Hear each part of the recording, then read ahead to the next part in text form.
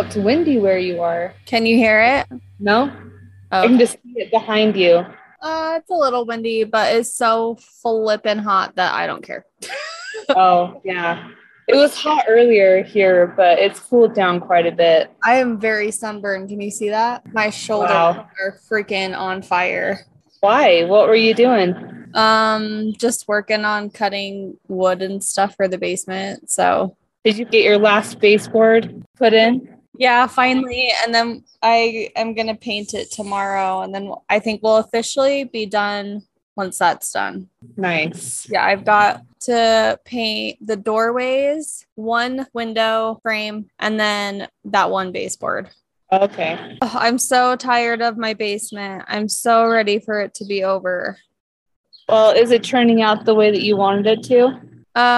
Yeah, I think now that we have those shelves in there, it's pretty much like what we envisioned.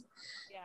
But the hard part's gonna be is decorating it because Josh has like no opinion, but anything I come up with, he's like, Well, then stop asking his opinion. well, but like I didn't. So I bought these like canvas, like what are they called? Like almost baskets, that go in shelves, but they're Yeah. anyway. So I bought two big ones of those to put our movies and stuff in. So like they'd be on the shelf, but they wouldn't be rows and rows of movies, right?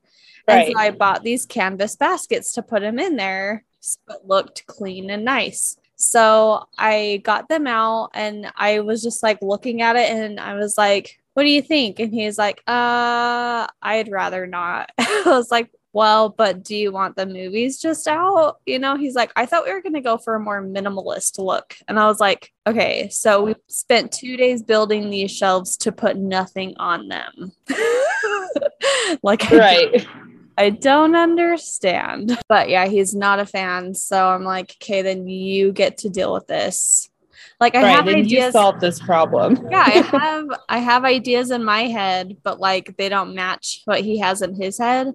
Like he just wants to put his Xbox on this shelf. But there's two giant effing shelves that we spent forever making. So I was like, well, we should decorate it with something then. But like everything I come up with, he's like, it looks messy. And I'm like, okay, well, there's two shelves, right? Yeah. Let him decorate one and you decorate the other. No, he wants them empty. Oh. So that's just like what then you can take a picture and we can have our listeners vote. Which shelf looks best? Oh, there you go. Yeah, I'm just like so over it. I'm so over it. It's almost over and it's going to look great when it's all done. Do you have a drink today? Just water. Good for you. I was going to have something good, but I don't have anything at my house right now. Not anything decent anyways. Yeah. Well, that was me last recording. I just had like Mountain Dew from a 2-liter, which to me it's like the bottom of the bottom, like. Yeah, it's gross. And yet that's like what's at like every Thanksgiving or whatever. Yeah, it's like just get cans and put them in like a cooler. You don't need to get 2 liters that we all like pour out of. And it has the worst soda. It has the worst like carbonation amount, I feel like. Yeah. It's just not good. It's very flat almost instantly. That's why when we were growing up, we'd always have like this much left of every bottle. I'm still that way. Like with 2 liters and just like the regular, like what is that?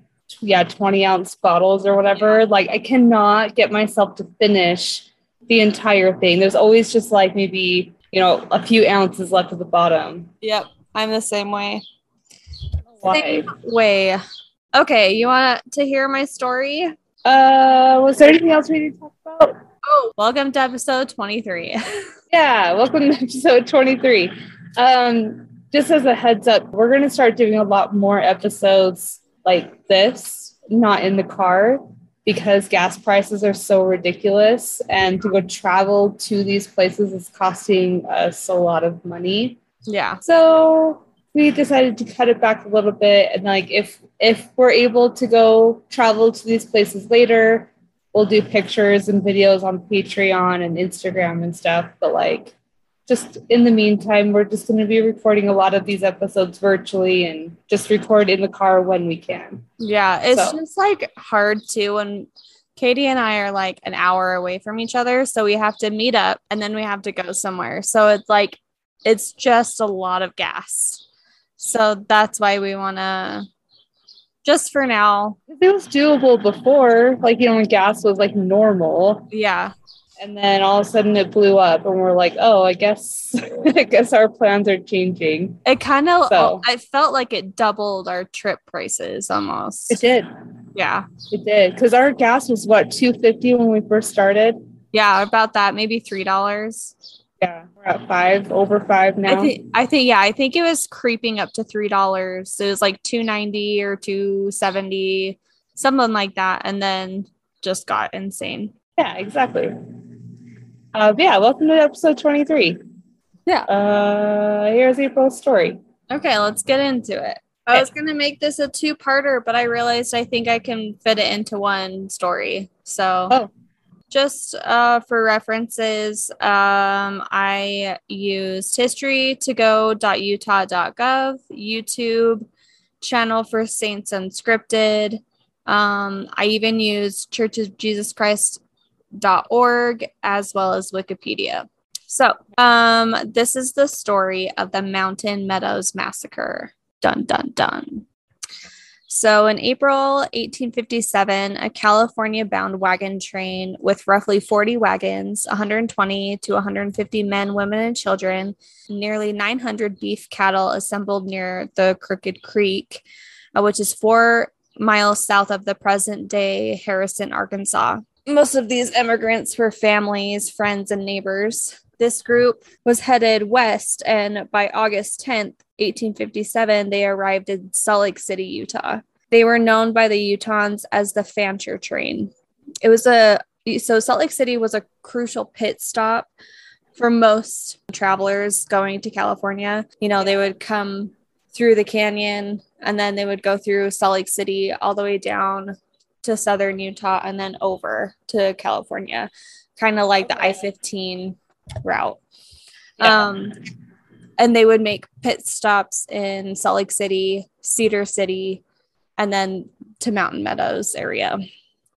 So they stopped in Salt Lake City mainly to replenish their supplies and fix up their equipment. There was also a fork in the road. They could either go north, traveling to the cooler states by Washington and Oregon, or they could head south to California that way. But with winter approaching, because it was August. So in August, it was starting to get cooler. It was going to start getting cooler. So their traveling would be smarter in the south where it's warmer than it would be with the north. So that's how they made that decision. But it was super bad timing as they arrived in Utah.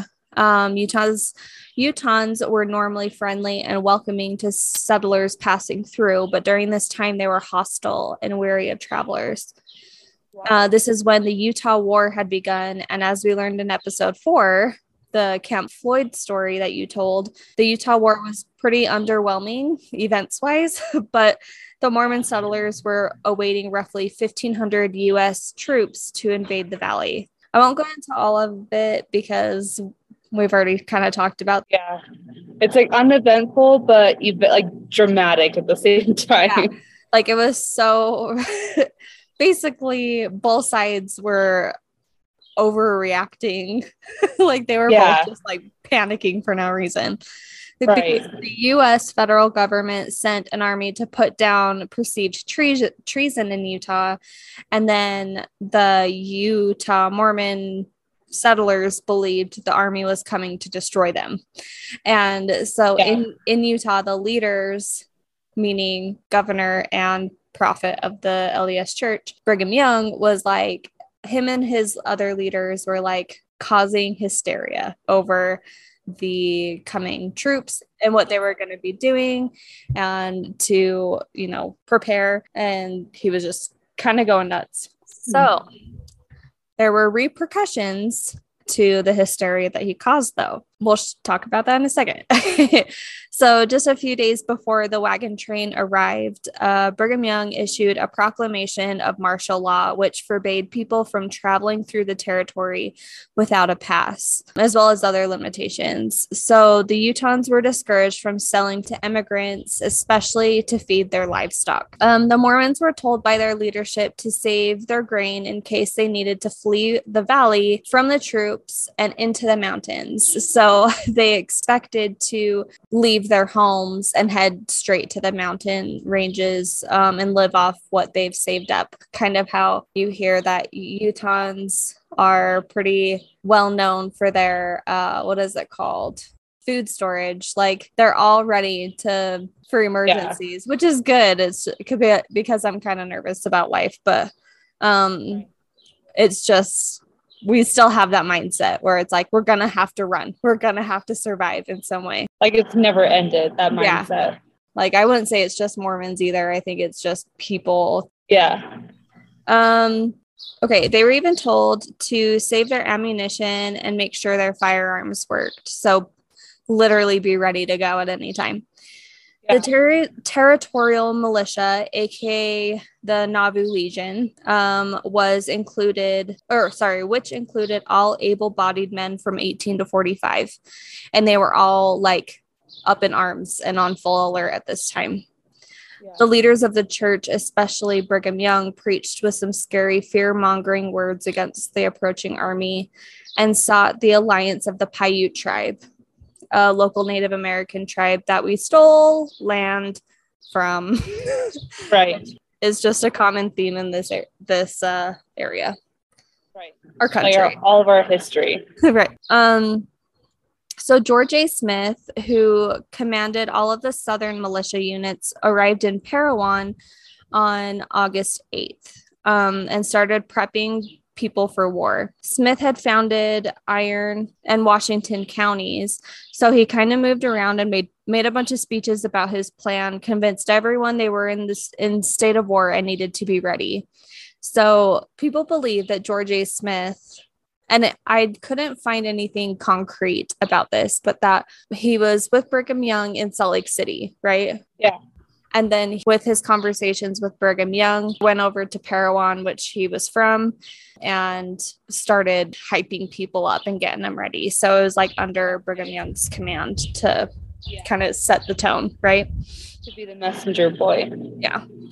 So as the Fancher train started south, the Mormon citizens began gossiping about the California-bound settlers. By the time the Fancher wagon train reached Cedar City, the people of the city believed they were horrible people with bad intentions. Wow, gossip. Yeah, so they even had rumors that the Fancher group deliberately poisoned a spring and poisoned an ox near central Utah in Fillmore, causing illness and death among local Indians in that area. Wow. So as the Fancher train was in Cedar City, they were again having a difficult time getting any supplies for their group. One man in their group became frustrated with the little help they were receiving, and I guess he said that he had the gun that killed their late prophet, Joseph Smith. Another frustrated member of the train threatened to join the approaching U.S. troops, but the captain of the emigrant train, Alexander Fancher, rebuked the threats that these men made on the spot. But they were frustrated. They were hungry. They were losing cattle to disease and not getting any help from the pit stops that were supposed to be helping them, right? Right. To give them for free, but they couldn't even trade their cattle for grain. Ultimately, the Fancher train left with little to show for their pit stop. The train headed west to Mountain Meadows, a well-known campsite on the old Spanish Trail / California Road used by many travelers before them to and from California. And it was located in the southwest corner of Utah, 32 miles northwest of St. George today. How many miles northwest? 32 miles northwest. Oh, wow. That's pretty close. Yeah. So pretty close to St. George. Yeah. Cedar City mayor, militia major, and stake president Isaac Haight was talking to the district militia commander, William Dane, which I'm sorry, but this Isaac Haight guy, he had too much power. If you think about it, he was the mayor a militia leader and a stake president. Hmm. So civic leadership, military leadership, and church leadership. So like no separation at all. Yeah. Which causes problems, as we will see here soon. So he was talking to the militia commander, William Dane, and explained how the emigrant men threatened the saints and requested permission to send the militia after them, which is like, he threatened us. He's got to go. Yeah. I don't know. I think he was just being dramatic. After that, William Dane had council meetings on the matter and ultimately decided their request to send the militia after them was denied. He said, quote, "Do not notice their threats. Words are but wind. They injure no one. But if they commit acts of violence against the citizens, inform me by express, and such measure will be adopted as will ensure tranquility." So he basically is saying they're just all talk. Don't worry about it. But if something happens, let me know. So Haight and his people basically said, no, we're going to kind of do what we want. And so the militia made a new plan that they would persuade the Paiute Native Americans to kill some or all of the men and steal their cattle. They planned the attack to take place on a narrow stretch of the Santa Clara River Canyon, several miles south of Mountain Meadows, though this area fell under the jurisdiction of Fort Harmony Militia Major John D. Lee, which you've probably heard of him before. So they pulled John D. Lee into the planning of this attack. Okay. So Okay. Lee and Haight had a long discussion, and Lee told Haight that he believed that the Paiutes would, quote, kill all the party, men, women, and children. Haight agreed, and they both planned to blame the Paiute tribe for the killings. So the Paiutes were generally a peaceful tribe. They would once in a while pick off some livestock for food from passing trains, but they were sorry, hair got in my freaking mouth. Okay. Every once in a while, they would kind of pick off the livestock from passing trains, like one here and there, not like anything crazy. But they were pretty hesitant to join this plan because it's like over 100 people that they'd be killing. But the Cedar City leaders promised the Paiutes supplies and were convinced these immigrants were a part of the troops that were sent there to destroy the Mormons and the Indian tribes in the area. So all this is because of rumors. Well, is that right? No, they were deliberate lies because they knew they weren't a part of the troops. Like the leaders knew that they weren't a part of the troops. But they thought if they told the Paiute tribe this, that they'd be like, oh, okay, then we got to take care of the problem if they're here to kill everyone here. So on September 6th, Haight presented a plan to a council of local leaders, church, civic, and military. The plan was met with resistance by most of the people in the room. Haight was asked if he consulted with Brigham Young about the situation. He told them that he hadn't yet, but he'd send an express rider to Salt Lake City with a letter explaining the situation and asking for advice. The round trip for the express rider would take a total of 6 days. So 3 days there, 3 days back. Okay.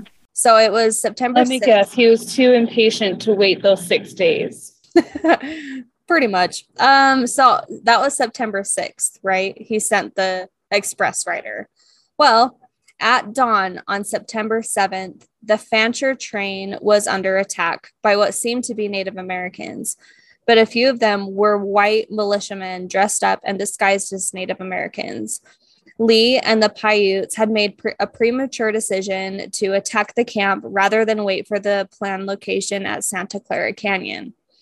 So hours later. Basically, just the next morning after that meeting. Right. Yeah. Let me see where I was at. Okay, so some immigrants were killed, but many fought off the attackers and quickly moved their wagons and created a circle around them. They chained them together and lowered them to the ground. They dug firing pits to defend those who had survived so far. So in that initial attack, 7 were killed and 16 were wounded. 2 other attacks followed over the next couple days of the total 5-day siege. So the entire time that it was going to take to get a response back is how long? The siege went. Yeah. Wow. Yeah. So after the initial attack, two Cedar City militiamen were trying to contain the situation, fired at two immigrant men on their horses a few miles outside of the corral. So they saw stragglers out probably trying to get supplies, because within this corral they made with their wagons, they didn't have fire starting, they didn't have wood, they didn't have water, they're running out of ammunition also. And so they had two guys out on horses getting stuff, and these Cedar City militiamen were like, oh shit, we got to contain the situation.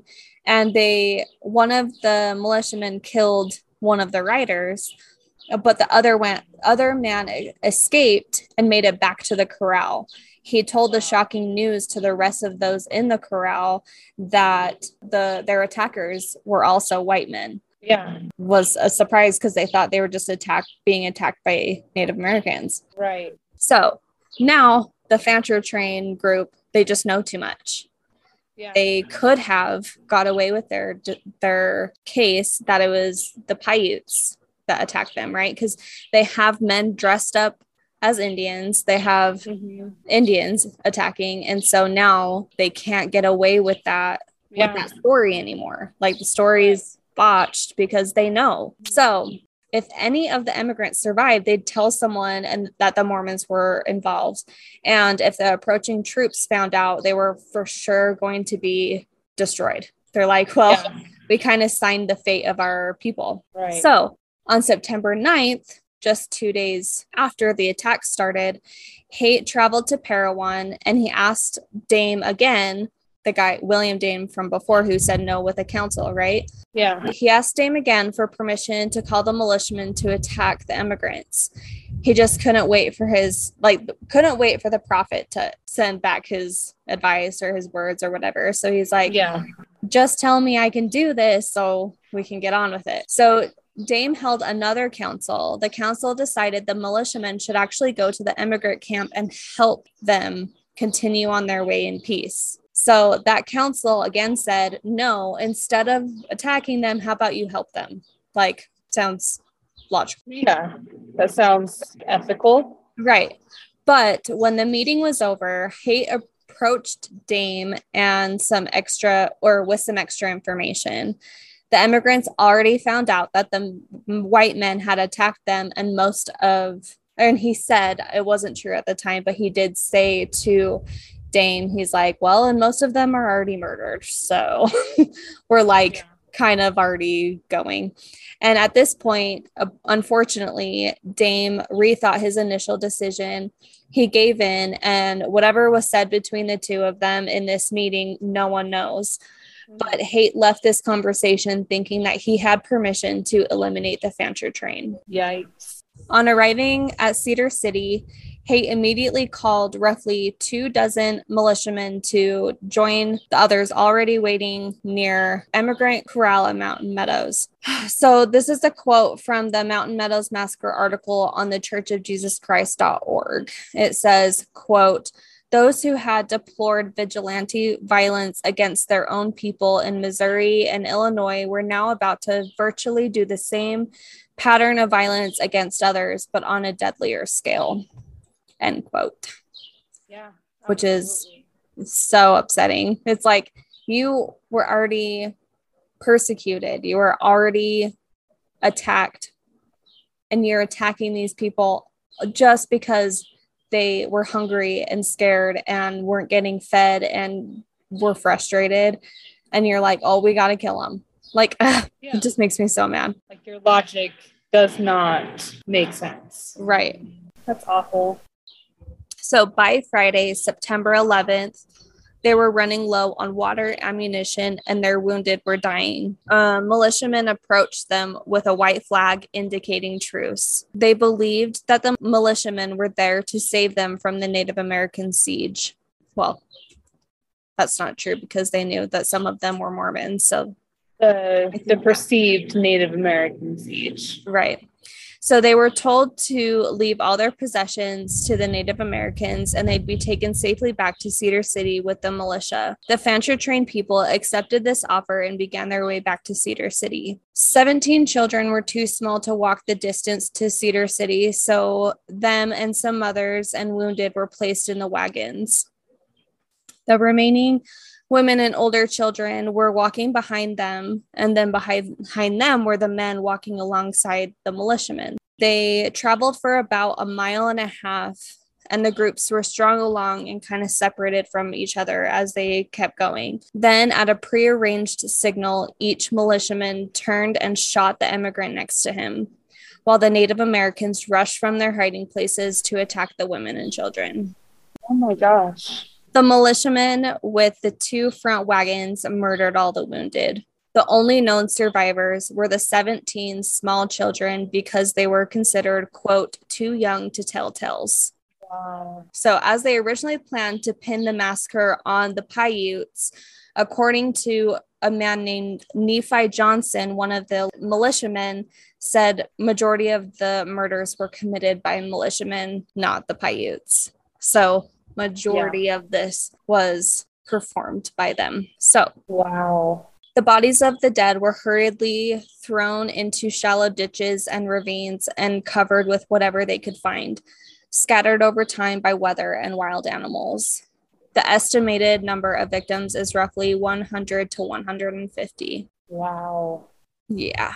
The 17 children, though, did any of them grow up to write any journals or like any firsthand memories of that? Not really. They were kind of, so all these kids were under the age of 7, okay? Because that would deem them too young to remember what had happened. Maybe it was 6 or 7. Anyways, so they took them, put them in Mormon homes. They were adopted by Mormons. And then I'll get to it, but they end up being sent back to their families in Arkansas. Oh. I didn't see anything about journals of memories that they had, but they were a part of like their descendants, the children who survived, their descendants are kind of still working on getting, what's it called? Justice for all of it. Wow. Okay, so Governor/president of the LDS Church, Brigham Young's express message replying to hate dated September 10th arrived in Cedar City just 2 days after the massacre started. His letter reported recent news that the U.S. troops wouldn't be arriving until after winter and said, quote, in regard to the immigration trains passing through our settlements, we must not interfere with them until they are first notified to keep away. You must not meddle with them. The Indians, we expect, will do as they please, but you should try and preserve good feelings with them. There are no other trains going south that I know of. If those who are there will leave, let them go in peace. While we should be on alert, on hand, and always be ready, we should also possess ourselves in patience, preserving ourselves and property, ever remembering that God rules. So he basically said, let them go. Right. Like we have bigger problems. Yeah.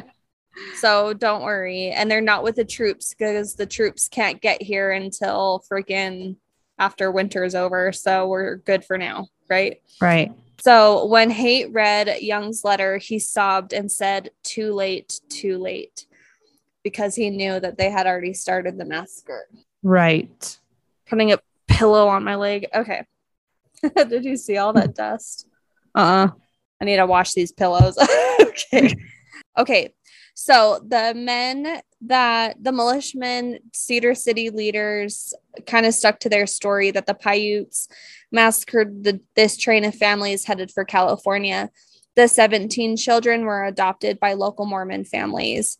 But 18 months after the massacre, prompted by the relatives in Arkansas who demanded an investigation, an army payroll escort passed through the area and tried to find as many remains as possible and planted stone graves for their murdered wagon. The army forces at Camp Floyd retrieved the children in 1859 and returned them to their family members in Arkansas. They learned of the massacre, thought it was the Paiutes, because that's what the church leaders said, right? Right. Well, over time, they started to learn little truths, right? So they'd start to get pieces and pieces until they realized that the Mormons were involved. Right, because the truth will come out eventually. Always. Yep. So in 1859, Isaac Haight was released as Cedar City stake president, and the next year he was excommunicated from the LDS Church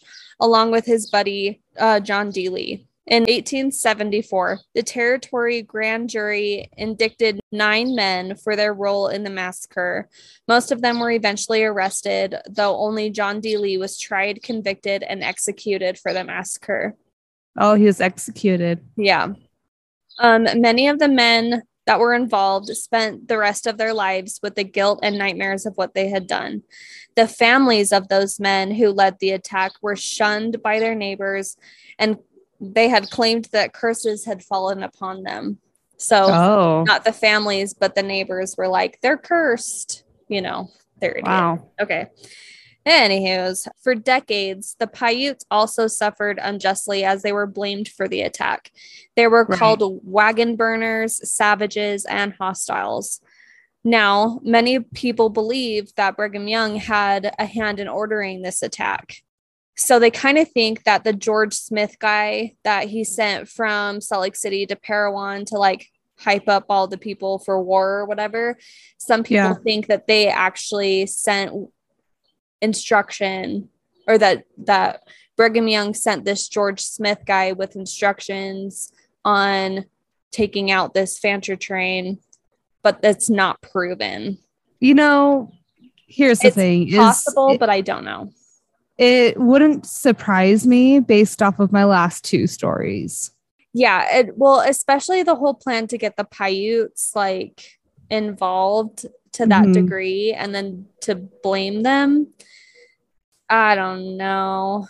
I could see him sending like hypothetical instructions, like if this, then this, you know, and maybe he thought that maybe like he got a partial green light and then that's why he was like, okay, now it's time to wipe them out. Yeah. I kind of wonder if like, now this is just me because I have feelings about this person, but I kind of wonder if like if that was true, that he sent instruction with George Smith from Salt Lake City to Parowan to like get people all riled up about the war coming up.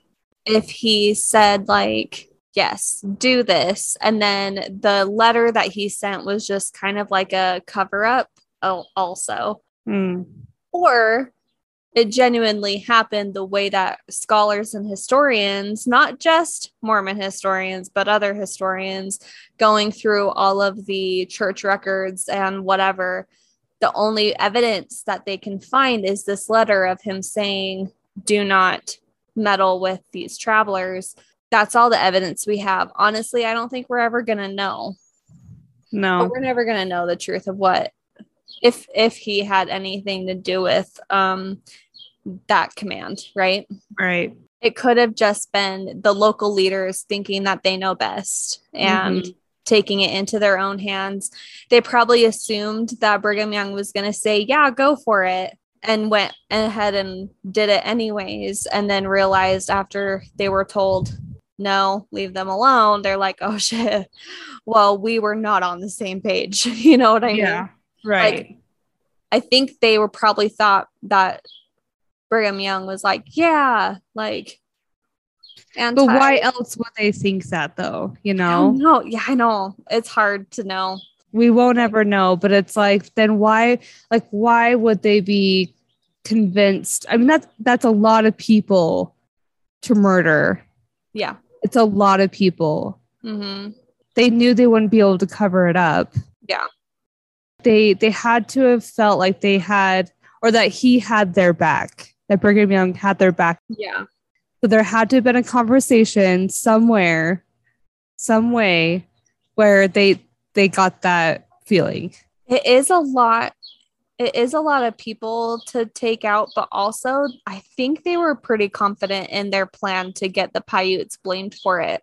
Like to get them framed. Yeah, I think they were pretty confident that they were going to get away with that. Yeah. So it's still controversial. No one really knows if Brigham Young had much to do with the actual planning of the attack. But yeah, I can see how it can go both ways. Yeah. So John D. Lee was offered a deal before his sentencing that if he implicated Brigham Young in the attack, he would not be put to death. So he's like, they're kind of were like, well, so if you tell us that he was involved, we won't kill you. Interesting. And he ultimately chose death. He was like, no, he wasn't involved. And he was, yeah. What's the word? Executed. But in John D. Lee's autobiography that was published after his death, it says he did believe that the attack was directly commanded by Brigham Young. He personally was not commanded, but he believed that the command came from Brigham Young and kind of traveled through word of mouth with the militia leaders. But with that said, Lee's lawyer had rights to his autobiography, and scholars believed that the editing was done by his lawyer before it was published. So they said, quote, there's a little bit of Lee and a little bit of lawyer. So if they wanted to think that Lee was innocent, then that little piece could have. They can paint the picture however they wanted to. Right. The original letter written and sent by Brigham Young on September 10th is still in church archives, like the original paper with his writing. And like I said, that's only evidence that we really can go off of any communication from Brigham Young about this specific group. Yeah. It's very possible that Brigham Young knew more than he let on to soon after the massacre. So he could have learned about the truth of the massacre before he said he did. Oh. Yeah. So no one knows if he was truthful or gave full information about when he learned of the truth. Because I think that he was kind of involved in the cover up a little bit until so many people knew he could no longer avoid it. Yes. Well, because I'm sure that at that time he probably didn't want. He already thought that he was under a microscope with the U.S. government, so that this massacre happened like while this other panic is happening. Yeah. I'm sure he's like, hey, we don't need another thing for them to be coming after us for. Yes. I mean, you can argue that the hysteria that he caused over the coming troops really did not help the situation. Added to it. Made the citizens believe that everyone was a threat because they were under martial law. Right. They were told not to communicate, not to trade, not to do anything with people traveling through their areas. So these citizens of Utah were already tense about anyone coming into their territory, that it was like he created that hostile environment. Yes. Yes. So is there guilt? There should have been guilt because he caused this environment, whatever. But yeah. So apparently Brigham Young even encouraged Lee to hide and live in secluded places so that the U.S. Marshals couldn't find him. So like he was kind of like playing both sides. He was like, oh no, we didn't have anything to do with this, or I didn't tell them to do this. They were doing this under their own whatever. And on the other hand, he's still trying to help these guys who did this. So it's like he's either playing both sides and just thinks he's helping his people, even if they did something bad, which we've seen, or he was involved and he was trying to cover it up, because at the time, I think it was within this time frame, because he was executed in 1874. And I think a couple years before that, during trials and stuff, is when the Utah Territory, I think the president at the time, Woodrow Wilson, I don't remember, freaking know anything, but I think he had written some kind of bill of some kind that was saying, because at the time Mormons were like a target, right? Under law, Right. they were to be eliminated. But I think the president at the time had kind of reverted that and said that Mormons are good to go. Like, don't worry about them anymore. They're good to go. Stop hunting Mormons. And so I think that Brigham Young was like playing the political part as well as trying to like protect his buddies. Right. Like being the shepherd of his flock. Yeah. So he was just like kind of playing all kinds of roles, which can get messy and you can do some pretty shady things in that. I mean, politics, does stuff to people. Okay. I'm sorry, but like, even if it was my child and they did some kind of crime to that magnitude, I couldn't hide them. No, I would say you get to serve whatever time you deserve because you did something really shitty. Right. Like, you better hope that they find you before I do. Right. Like that's just, I just don't know how like a prophet could protect someone that has done something so horrific. I'm not gonna lie, church leaders do it all the time. They protect other leaders. Right. I mean, even now. Ugh. Right. Anyways, okay. So the first monument for the victims of the massacre was built 2 years after the attack by Major Carleton and the U.S. Army. The monument... Well, that's good. I'm glad that there's a monument quickly put up at least instead of like, 100 years later. Well, and of course, it was done by the U.S. Army, not by freaking the people who did it. Yeah. The monument was a simple cairn built over the gravesite of 34 victims and a large cedar cross on top. The monument was destroyed and the structure was replaced by the U.S. Army in 1964. Some reports say the monument was destroyed in 1861 when Brigham Young brought an entourage to Mountain Meadows. Wilford Woodruff, who later became president of the church, claimed that upon Wilford Woodruff, and I said, who did I say was president of the U.S. at the time? Woodrow Wilson? That is very confusing. Is that right? Were they like presidents at the same time? I don't know. I think I was making up words, but I'm sorry, that confused me. Okay. Good. So Wilford Woodruff, who later became president of the LDS Church, claimed that upon reading the inscription on the cross, which said, quote, "Vengeance is mine, thus saith the Lord, I shall repay." But Young said, quote, "It should be, vengeance is mine, and I have taken a little." So they believe he destroyed it because it didn't say the right thing that he thought it should say. That sounds about right. Yeah. So in 1932, residents of the surrounding area built a memorial wall around the remnants of the monument because it was kind of old and fallen apart. So they built a little wall around it to kind of keep people from climbing on it and whatever. Right. Let's see. Starting in 1988, the Mountain Meadows Association, composed of descendants of both the Baker Fancher Party victims as well as the Mormon participants. So both groups, the descendants of those who were killed and the descendants of those who did the killing, created an association designed to kind of keep the memory alive, I guess. Yeah. They designed a new monument in the Meadows, and this monument was completed in 1990 and is maintained by the Utah State Division of Parks and Rec. Wow.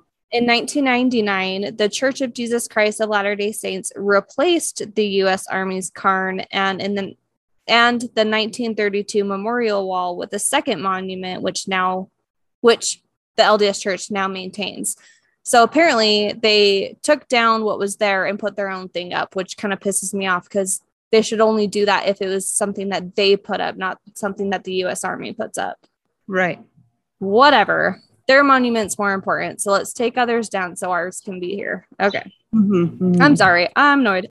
So in August of 1999, during the construction of this new monument from the LDS Church, the remains of at least 28 massacre victims were dug up by a backhoe.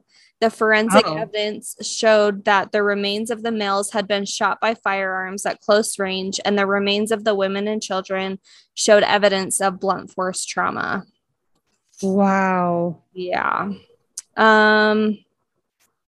Wow. There's another monument created in 1955 that's in Harrison, Arkansas. A reconstruction of the U.S. Army's original cairn was built in Carrollton, Arkansas. And in 2007, the 150th anniversary of the massacre was remembered by a ceremony held in the meadows. Approximately 400 people, including many descendants of the slain at the Mountain Meadows, as well as Elder Henry B. Eyring of the LDS Church's Quorum of the 12 Apostles, attended the ceremony. What, the prophet couldn't make it? I feel like he should have. Yeah. Yeah. Probably. In 2011, the site was designated a National Historic Landmark after joint efforts by the descendants of those killed and the LDS Church. So it's now a national landmark, historic. Wow. So all I have to say is, like, I'm glad that the LDS Church is like taking responsibility, Acknowledging it. Yeah, making efforts to right the wrong of like what they did. But like, I feel like they should do more of that, even if it's smaller scale, like, you know. Yeah. Why are we just like, I feel like I'm just hearing about most of these. Yeah, we were not taught these things in school. No. I was taught the Donner Party. Yeah. I was taught about cannibalism, but why was I not taught about this? Yeah, especially in like, we had Utah history class. Yes. And I didn't know anything about this stuff. Right. But of course, it's changed a little. I mean, when you're learning it in school, they change it to favor the Mormon groups. Right. So they don't want to make the parents angry. Yeah.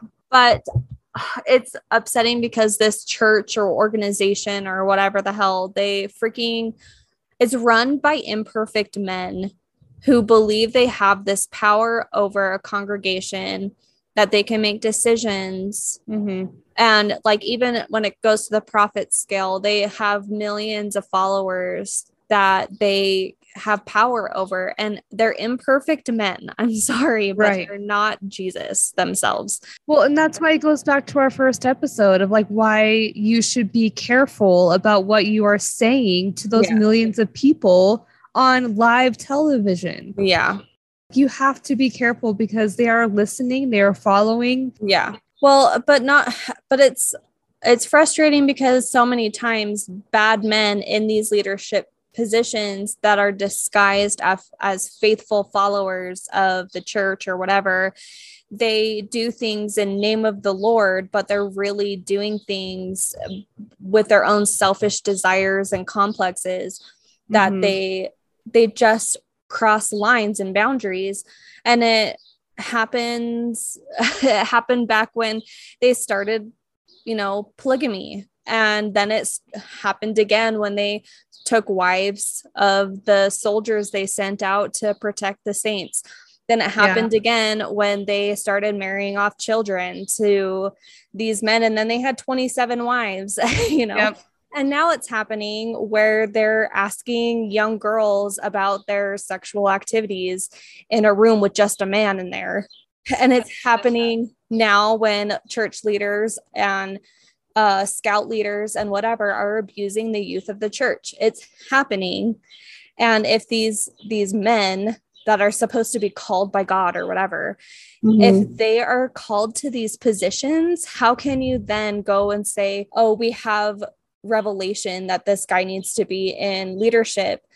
What kind of God would say, let's put this pedophile in leadership over young men? Right. Let's put this pedophile in leadership over a whole congregation where he has one-on-one interviews with young girls. Exactly. Like, I'm sorry, but Like, make it make sense, you guys. I can no longer believe, like, it's no secret that I'm no longer a part of the LDS church. Yes, I grew up that way, but I can no longer stand by this organization that puts its followers at risk and like says it's God's will. I can't do it. Right. Just can't. And if there are any listeners that are a part of the church and you do you, that's totally fine. But you have to respect that not everyone can stand behind that. Right. I will respect your decision to believe, but I need respect that I don't have to believe. Yeah. And that's okay. Exactly. But here we are. I mean, it's just a thing. But anyway, my story's over. Good rant. I had to get it out. Okay. Oh, is it over now? Yeah, I'm sorry if it was confusing, but No, it wasn't. That was really good. okay, good.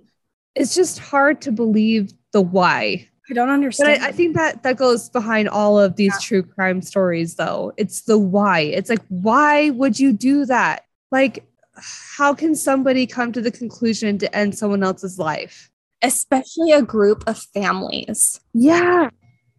They're starving and scared, and like they are obviously not a threat to you and what you've got going on. Like, how could you just think, I'm just going to go kill them? But they were also on their way out. They were literally almost out of Utah. Like they weren't even staying and like waiting around and like ready to attack you. There were a little instances here and there where they were like getting in fights or whatever. They were leaving. They were gone. And they were on their way to California. Why go after them? Right. Why? It just makes no sense. I'm just like, it blows my mind. But I think then that does kind of go like it in my head. It circles back to the controversy of like, did they get orders though? Because it's such a big why. Like that is such a big group of people that were not a threat. So I don't know that I see why it's such a big controversy of like, were there orders given or not? Or was it just this small town group of leaders that were like riled up and like, oh, you're gonna threaten us, you see what we're gonna do to you. You know what I mean? Like, let me show you that I can murder your like you're in our territory, fella. Yeah, fella. So anyway, well, good job. You ready for my story? Yeah. Okay, so first I have to make a correction. Okay. Episode 21, so not the last episode, but the one before that. I said that the first death that was recorded in Rock Canyon was Big Elk, but after this episode aired, I was looking up a picture so that we can post it on our Instagram, and I found like two other sources that were saying that he was Old Elk, not Big Elk. And Big Elk was actually a chief from like a different tribe over in the eastern side of the country. Mm-hmm. Somehow I got that mixed up, but his name was Old Elk, not Big Elk. Okay. So I just wanted to make that correction. Okay, so my story is in St. George, Utah, the only place in Utah with palm trees. Yeah, that was a weird thing about living there. Having palm trees? Yeah. Did you like it though? I did. It made me feel like I was somewhere fancy, but it was just freaking Dixie. Like it was stupid. Okay, so I'm going to send you a picture of the location so that we can... Okay. Hold on. You can describe to people what it looks like. I should have done this before. All right, April, ready? Yeah. Do you want to describe this for the listeners? Oh, I feel like I've seen this before. Have you seen it before? I think so. Do you recognize it? Yeah. Do you want to describe it to our people? Yeah, it's like a 2-story, like, it has like a wraparound freaking, what is it? Port on both the lower and I've seen this house before. I never knew what it was though. But it has a lower wraparound deck and an upper wraparound deck, and it's like a tan stucco, and it's like, it looks like it could have been like a Victorian mansion almost, but it like yeah Good job. No, that's exactly right. Good description. So we are talking about the Hardy House. Have you ever heard of the Hardy House? No, but I feel like someone probably told me about it and I just never cared. You're like, oh, that's nice. Oh, that's nice. I don't care. Show me where the beer's at. Just kidding. Yeah, right. I don't know my way around here. So it's located on about 40th West and St. George Boulevard. Do you know where that is? Do you remember your locations? No. Okay. St. George Boulevard is just the main street in St. George. Okay. So 42 or so, okay, there was a couple different addresses when you look it up. So I don't know if it's changed or what, but it's either 46 West or 42 West. Oh, well, one of the pictures it says 46 West. Yeah. So we'll go with that. The 46 West and St. George Boulevard, and it's the Hardy House. Okay. The history. This house was named after a man who built it back in 1871. So we're kind of talking the same like time frame as the Mountain Meadows Massacre almost. Yeah. But the man who built it, his name was Augustus Hardy, and he actually went by Gus. Gus was born in 1832 in Massachusetts. And at some point in his youth, he joined the Mormon church and traveled to Utah. He was sent to St. George. He was sent to St. George by Brigham Young. And in 1877, when he was around 45 years old, he became sheriff of Washington County. Ooh. So Gus built the house for himself and his family. When the house was built, or at least originally built, it contained only 2 rooms in the whole house. There was a living area and then a sleeping area. And fun fact, when the LDS temple was being built in downtown Salt Lake, I guess there was a head mason person who would inspect each brick that was being put on the temple, and any bricks that were seen as like unfit for the Lord's house, they would throw them into a pile, and members could come and get these bricks and use them for personal use. Huh. And apparently this house was built from those bricks from the temple. Oh, wow. Yeah. And finally, one last notable detail about the house, because there's not really a whole lot to it. Like you said, it's just a house. Yeah. But one notable detail is that in one of the original doors, you can see a tiny little bullet hole. Oh. So let's learn about that bullet hole and where it came from. The story behind that is that one time while Gus was sheriff, he had found and captured a highly wanted and accused murderer and booked him into the tiny little jailhouse that he had built behind his house. So I guess he had like a little like cell that he had in his backyard that he would just keep prisoners in until they awaited trial.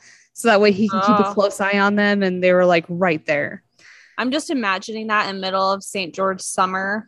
Oh, yeah. In a shed, because I doubt they had windows.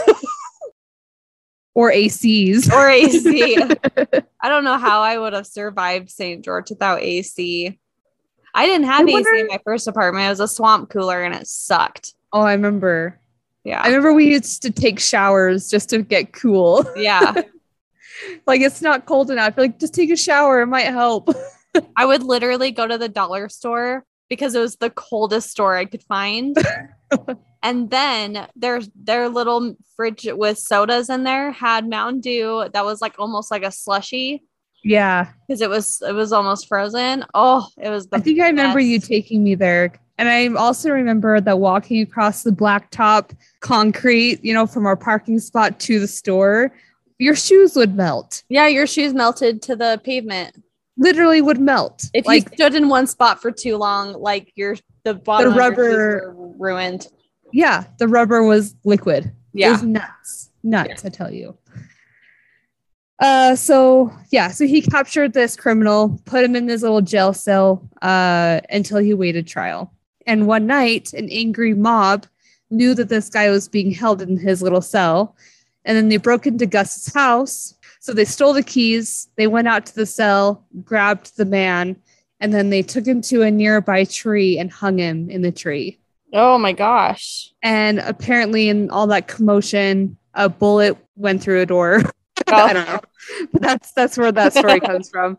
But apparently that incident, like really pretty much every single source that I found of that story, they all mentioned that Gus was very upset by that happening because he felt guilty that that man died under his watch. Oh. So that really bothered him. Even though he was an accused murderer, he was still under the sheriff's watch, and that happened. So yeah, but what can you do with a group of an angry mob breaks into your house? Yeah, no blame, I would say, for that. Exactly.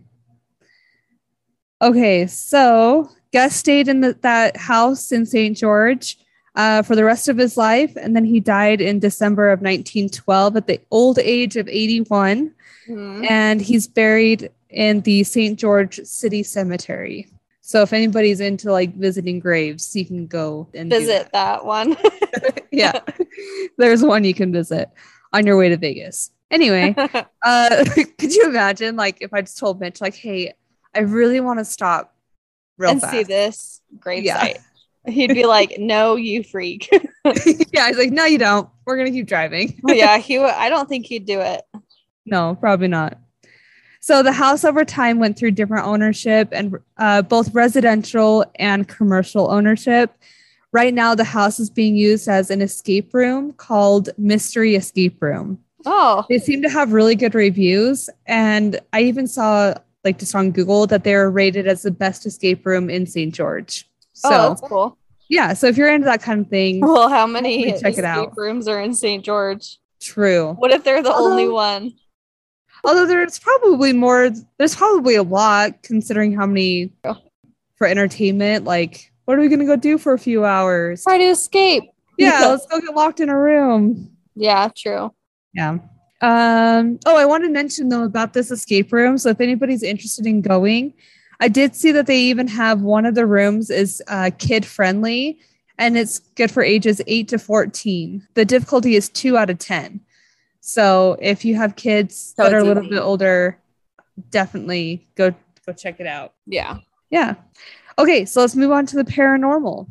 So many believe that the house holds negative energy in it, mainly from the incident of when the man was taken from his cell and taken to a nearby tree. Mm-hmm. A lot of people feel like that is where the negative energy might come from, is from that main incident.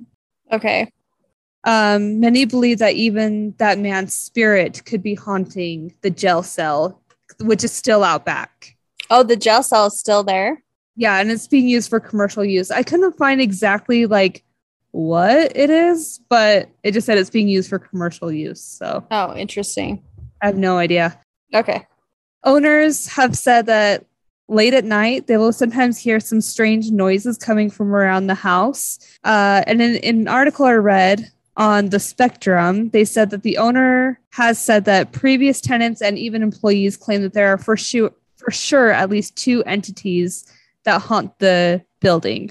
And April, do you want to guess like the type of entities that are haunting the place? I'm going to say an old woman. Okay. And a dark feeling. Okay. So like a yeah. Like an unknown entity, but that's dark. Okay. Good guess. Well, one of them is the classic woman in white. Oh, I know. She's most often seen looking through the windows. So she'll either be seen on the outside looking in or be seen from the inside looking out. But she's always seen in the windows. Interesting. Which I wonder if that's like symbolic, like how they see like the eyes or the window of the soul or whatever. Like I wonder if like her looking through a window is like something.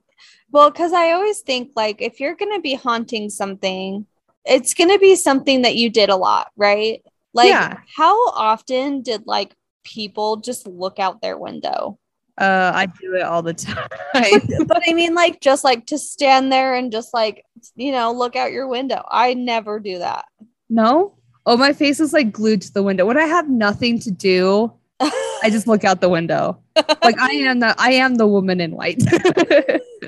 So that's how we'll know Katie's haunting her house. Yeah, I'll be that ghost. She'll be in the window. Yep. I'll probably be in my bed laying down. Yeah. Yep. According to the article from the Spectrum, the owner apparently did notice that when they first took over the ownership of the house, that he said that he had a coat hook in one of the rooms. And at the end of the day, he would always hang up a scarf on one of those hooks. But in the morning, when he'd come in to open up for the day, that scarf had always been on the floor. And he said, I always chalked it up to being like maybe like the air vent would always kick on and somehow like blow it off or something. He's like, I never really thought anything of it until he was approached by a group called the Dixie Paranormal Society of Utah.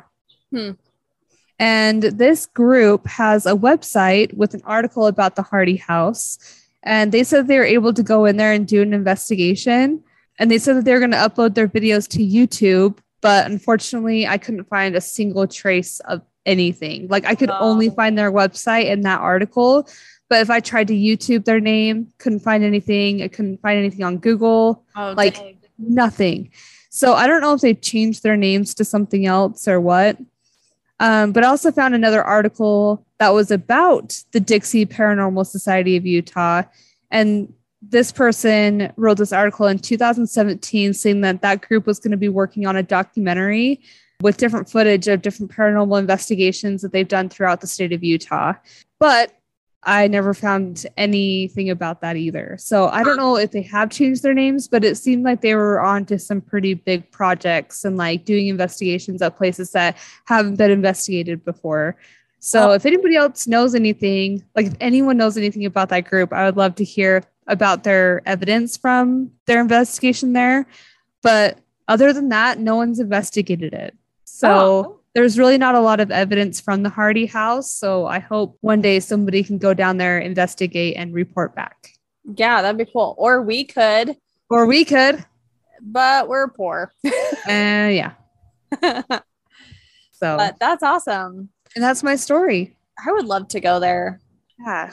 I wonder, like, during their, because I know, like you said, there is an escape room place. I wonder if, because I know when you do construction, it can like bring up energy or whatever, but I wonder if in that process it kind of amplified it, or maybe it went away.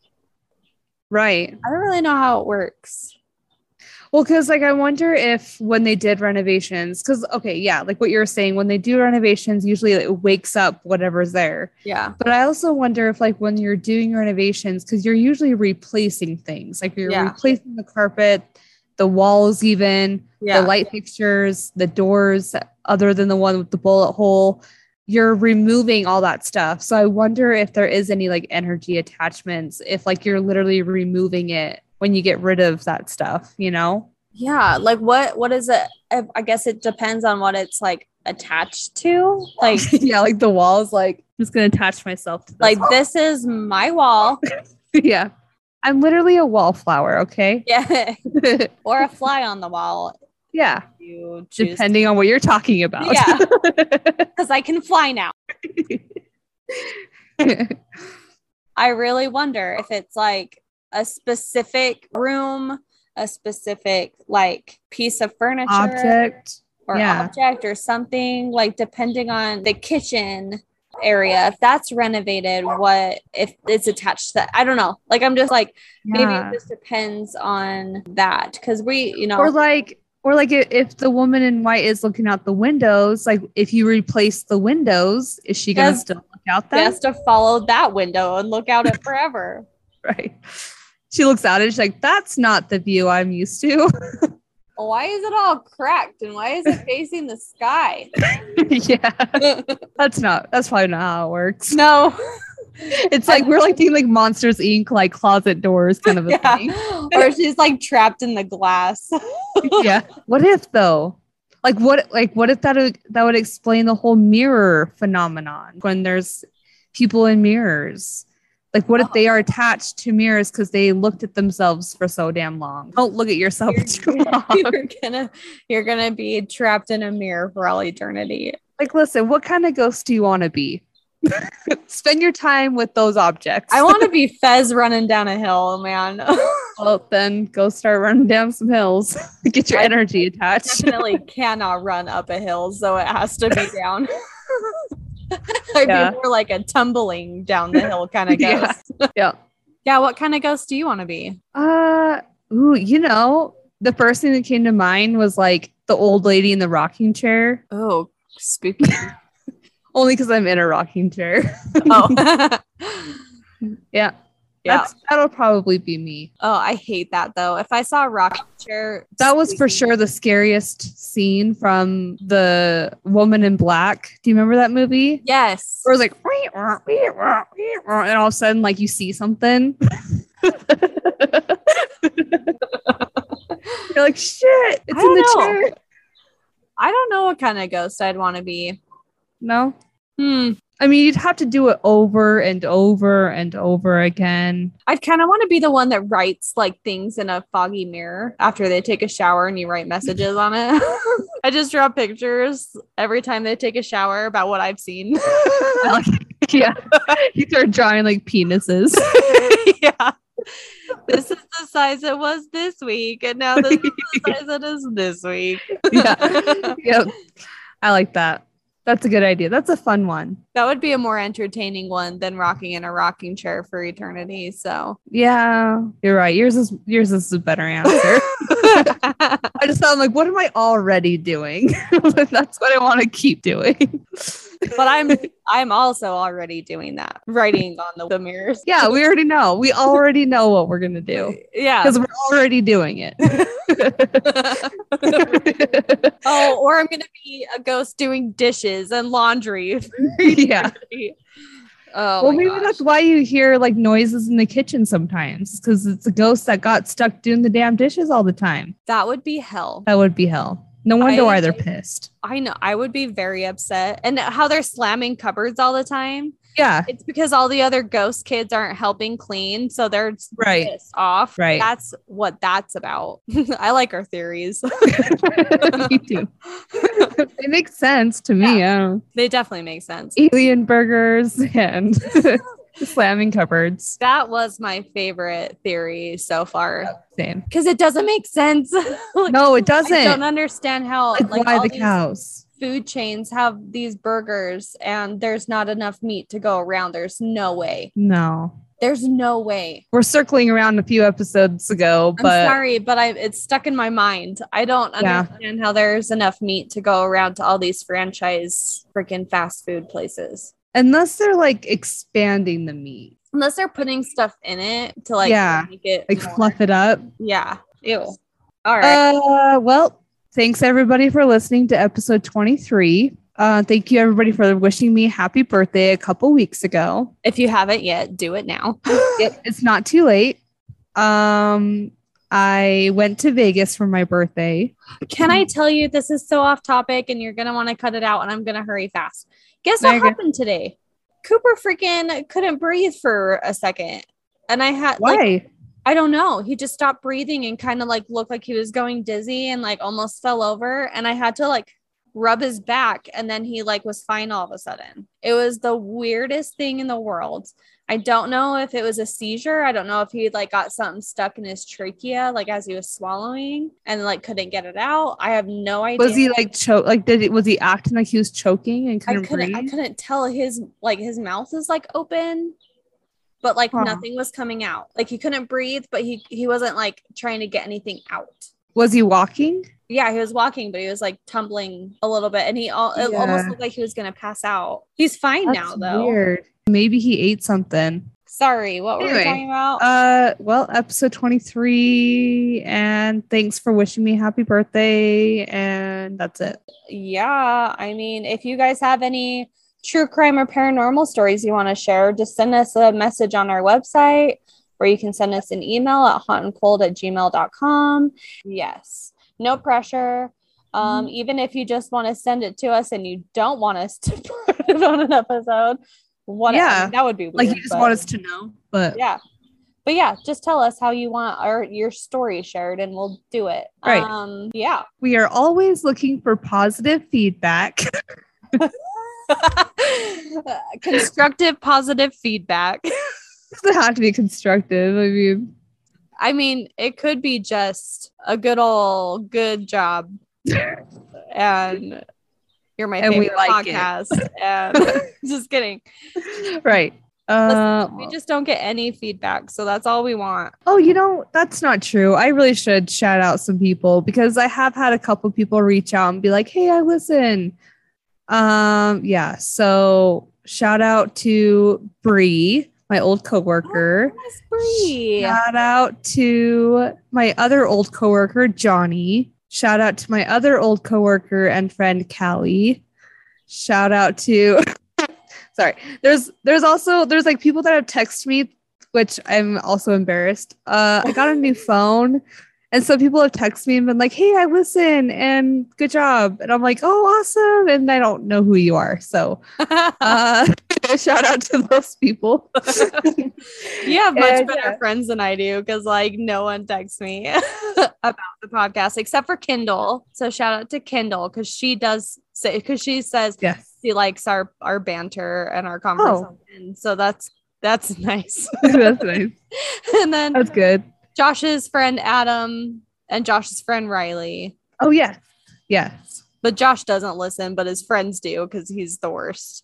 Right. Yeah. Mitch tried to listen, and then when he realized that he wasn't interested, he stopped. Josh knew he wasn't interested from the start. How could this not be interesting? I think we're fascinating. I think it's all fascinating. Yeah. Well, but then Josh doesn't get to listen to the shit I say about him. So right.